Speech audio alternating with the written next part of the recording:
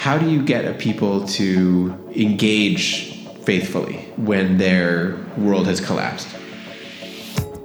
This is Chapter, Verse, and Season, a lectionary podcast from Yale Bible Study. Join us each week as two Yale Divinity School professors look at an upcoming text from the Revised Common Lectionary.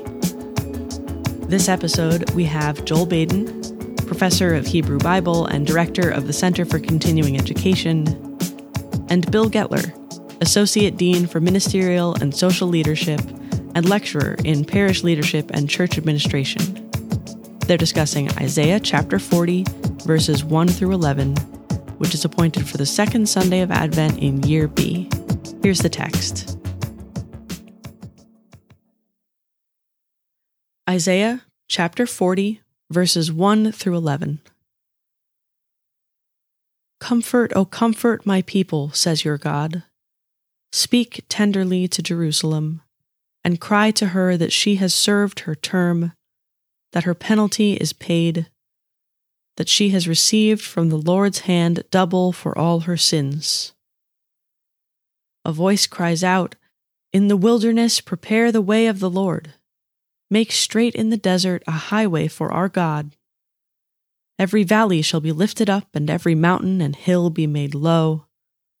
The uneven ground shall become level, and the rough places a plain. Then the glory of the Lord shall be revealed, and all flesh shall see it together, for the mouth of the Lord has spoken." A voice says, "Cry out." And I said, "What shall I cry?" All flesh is grass. Their constancy is like the flower of the field. The grass withers, the flower fades.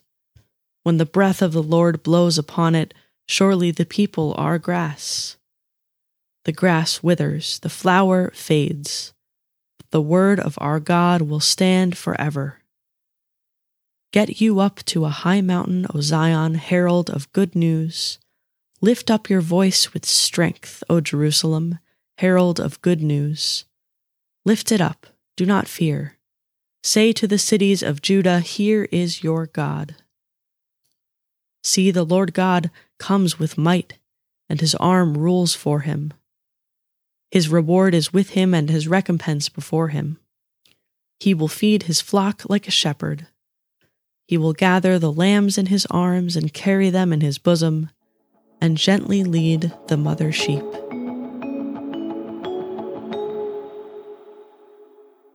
What is there to say about one of the very most famous passages in the entirety of the Bible? It is so familiar. You know, when we were talking about this, you said, when you see this passage, don't you hear it in song? Sure. And I do, and we probably both do from different sources. But, you know, this is as sort of standard as it gets.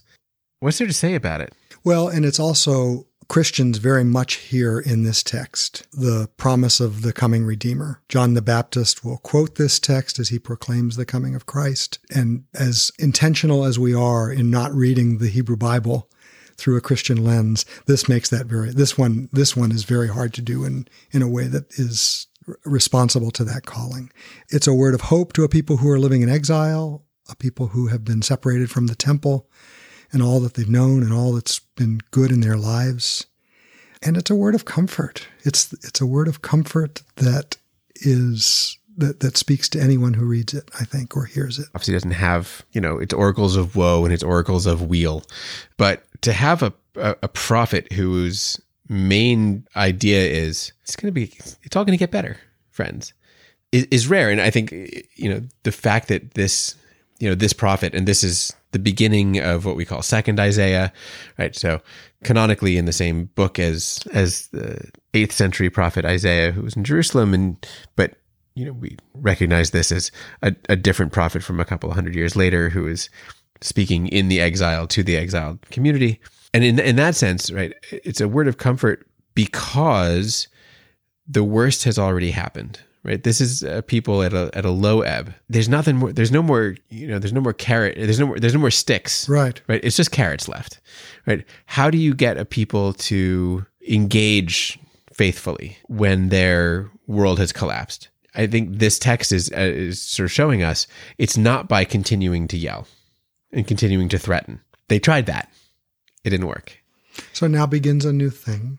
Mm-hmm. You can see why it gets picked up in the New Testament. Sure. Judgment is behind us or set aside, and a new word is spoken. And it's a word of hope in a new future. Well, we want to pay attention to that. Yeah, that sounds great. Is there content to it? So there's a highway in the desert. Mm-hmm. What a vivid image. Mm-hmm. A highway in the desert that might lead us home. It will certainly take us to a place that we are not now. Just because? Well, I mean, I guess what I'm getting at is, the comfort is promised. What is required? Is it truly, is it kind of a unilateral gift? Again, I'm thinking in terms of where prophecy has been and where the first part of the book of Isaiah has been, right? Do this in order to avoid that. Like, if you are obedient, you will, and you change your ways, things will be good. And if you don't, things will be bad.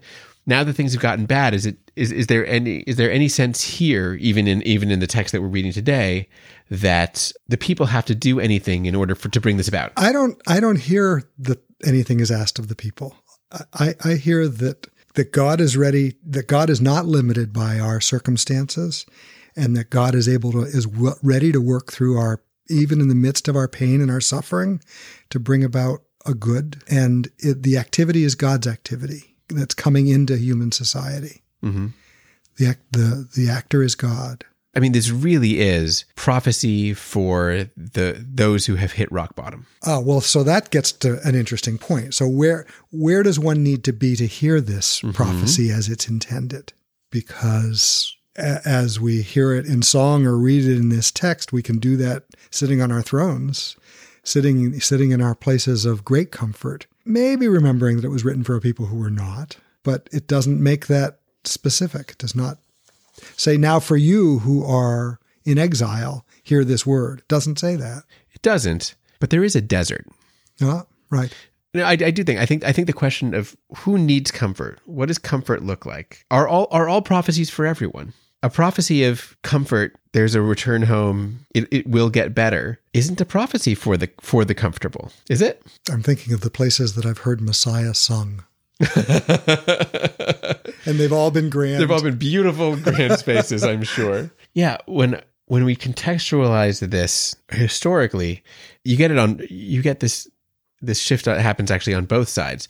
It's very easy sitting at Isaiah 40 to think, okay, they've been through all the worst. They were in exile. This is the promise, the hope of a way home and of redemption and restoration and all of these wonderful things. And that's obviously how it gets picked up into tradition. And this is really actually so often the case with biblical readings. It's simply because this is how historically interpretation has happened. You take the text you take a text and you like pop it out of its context and then you use it for your purposes. But in the context, even in the context of the book of Isaiah has a whole arc to it. It's terrible things. It's, social condemnation. It's everything's going to be bad. And then they hit the low point and here we are. And then it's comfort. And then you think, and you just talked about, right? This is God's action. This is promise. This is redemption. There's all these things. By the time you get to the end of the book of Isaiah, though, the last 10 chapters, it's disillusionment. It turned out that in the same way that the threats of terrible things didn't actually save the people from exile, and they didn't change their ways sufficiently. So too, actually, the promise of redemption doesn't do the work it's supposed to be doing, such that by the end of the book, the prophet, whether it's the same prophet or not, but whatever voice that is at the end, thinking back and building on this, is essentially saying, you guys didn't come through. You were brought back in glory and triumph and seemed not to care. This didn't get through. And God is undeterred by that as well. We are hearing a God who wants us to flourish, who wants even the earth itself to be cared for. And sure, God is mindful of the ways that we don't live into that promise, but that doesn't change God. And Isaiah 40, I think, is a really powerful representation of God's take on all of that. So is this a text that we need to come back to? Like regularly? Well, apparently we certainly have. Yeah.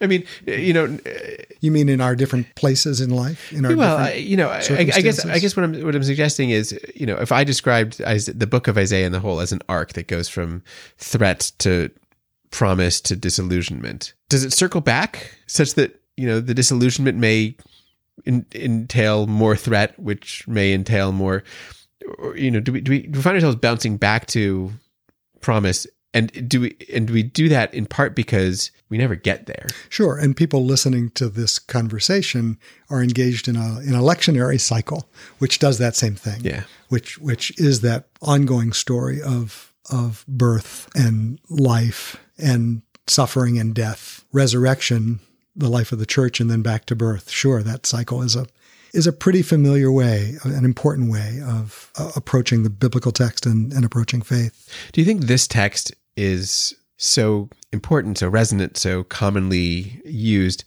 in part because so much of the rest of our experience, whether it be lectionary or social, is, the hard things? The downside, yeah. I mean, or the hard things, the hard words, the hard prophecies.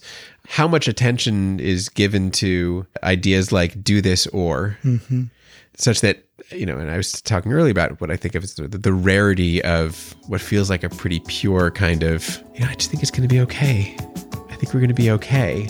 That's rare both biblically and I think probably sort of rhetorically out there in the broader world. Is this text one that we come back to over and over again because we need it?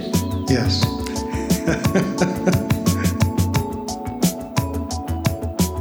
Thanks for listening. And thank you for taking a second to rate and subscribe to this podcast wherever you're listening. And for more resources, visit our website, yalebiblestudy.org. Chapter, Verse, and Season is a production of the Center for Continuing Education at Yale Divinity School. It's produced by creator and managing editor Joel Baden, production manager Kelly Morrissey, associate producer Aidan Stoddard, and I'm your host and executive producer, Helena Martin. And our theme music is by Calvin Linderman. We'll be back with another conversation from Chapter, Verse, and Season.